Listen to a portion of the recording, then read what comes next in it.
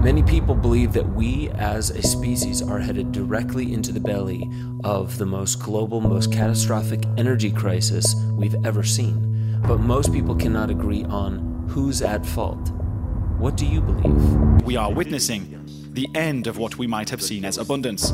What is this winter going to look like for some of the largest economies on Earth, and especially for the main powers, the UK, Germany, and France?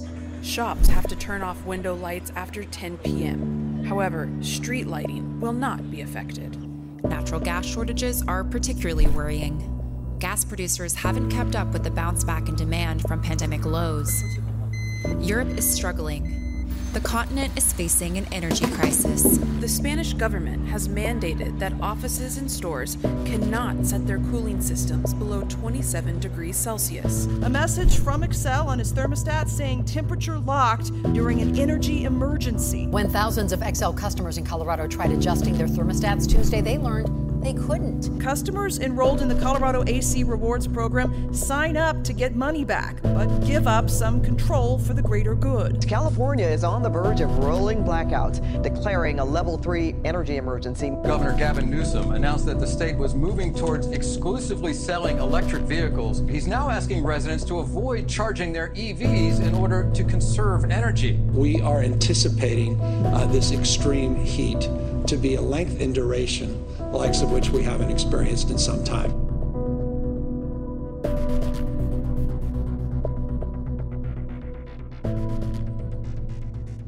I've heard two sides of this argument. The most conventional side of it is that since the 1970s, we've had diminishing returns on investment of extraction of oil. And ever since then, we've been barreling, forgive the pun, towards peak oil. Now, the other side of the argument is the abiotic oil theory, and that says that oil is not actually a fossil fuel at all. How do we know this? Well, geologists will say that no fossils can be found lower than a depth of 16,000 feet. Why then can we drill down to 30,000 feet and extract fossil fuels from there? Because they're not fossil fuels, says the abiotic oil theorists. They blame it on John D. Rockefeller. Go figure.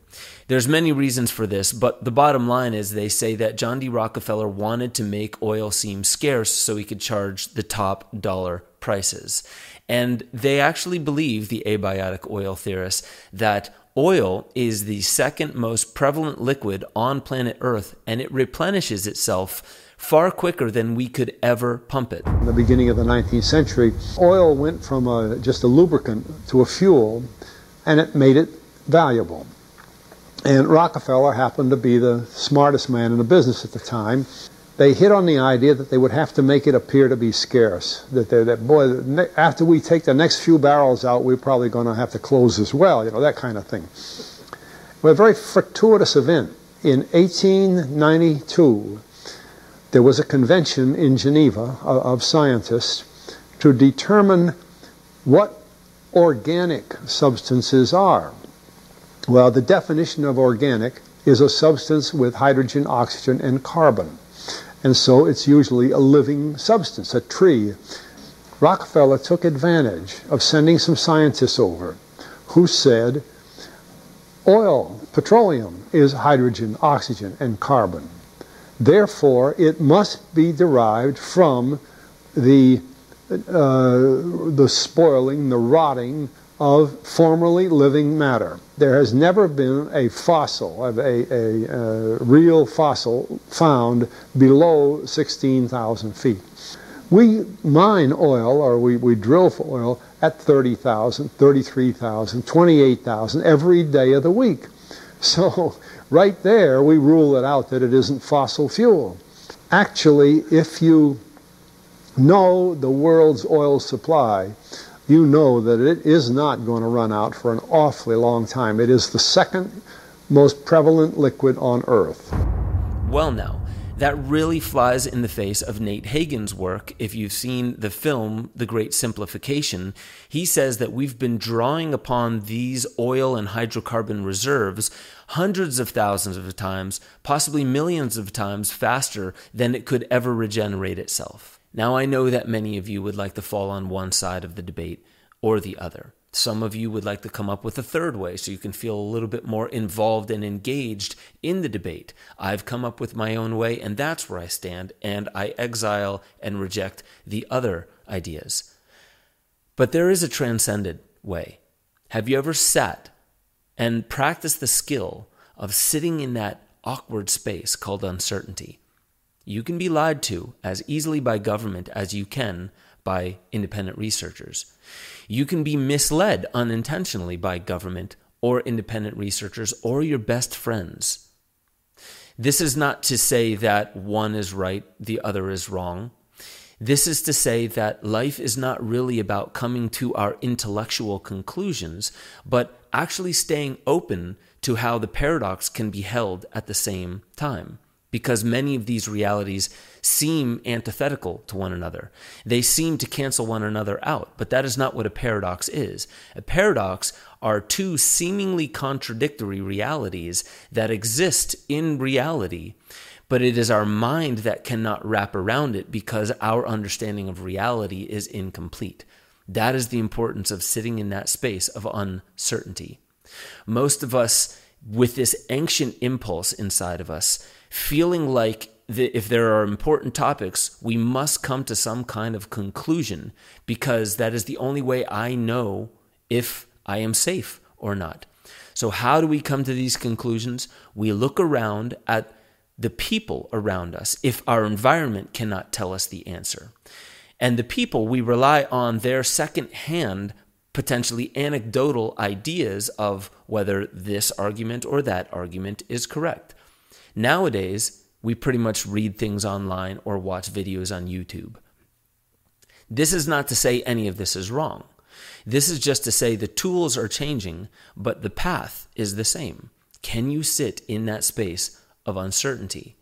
Many of us want to be so right. We are so anxious not having conclusions that we will defend our rightness as much as we possibly can, and we will completely ignore the biases that our conclusions have been built upon. This is why I am suggesting that we find that middle path. Is it John D. Rockefeller's fault? Is abiotic oil theory correct? Or is the regular fossil fuel conventional theory correct, and are we barreling towards peak oil? Or is this a way that the universe has conspired to get you to crack open the rigidity of your consciousness so you can awaken it into a new field where neither has to be rejected, and you can grow beyond the confines that other minds that have refused to grow have limited for you? Are you willing to sit in that space of uncertainty? Because many would say, we are headed straight into the belly of an energy crisis. And we may be. And some would say it's a contrived one. It's a false flag. And any problems that we face in this next decade are because of an institution or a certain group of elite people. Others would say, don't be so paranoid. This is just the superorganism at work. We've been energy hungry and we've lived beyond our means for far too long. Which one's right? Does only one of them have to be? Or can you sit in that awkward space in between and watch as the world displays itself and shows you that this is a tool to awaken consciousness, not to cause a rift between separate ideological camps? I hope you can take this to heart. I hope you can stay attuned to the uncertainty of where this next decade is going to take humanity. Help your brothers and sisters. Stay engaged with what the problems might be, but don't give in to the ideas of how dire our human circumstance truly is. Listen to that voice from within, and you may hear that there is actually a middle way that only you and your uniqueness could have ever come up with. That's the artist. Find that artist within, and I'll catch you all next time on Waking Infinity News.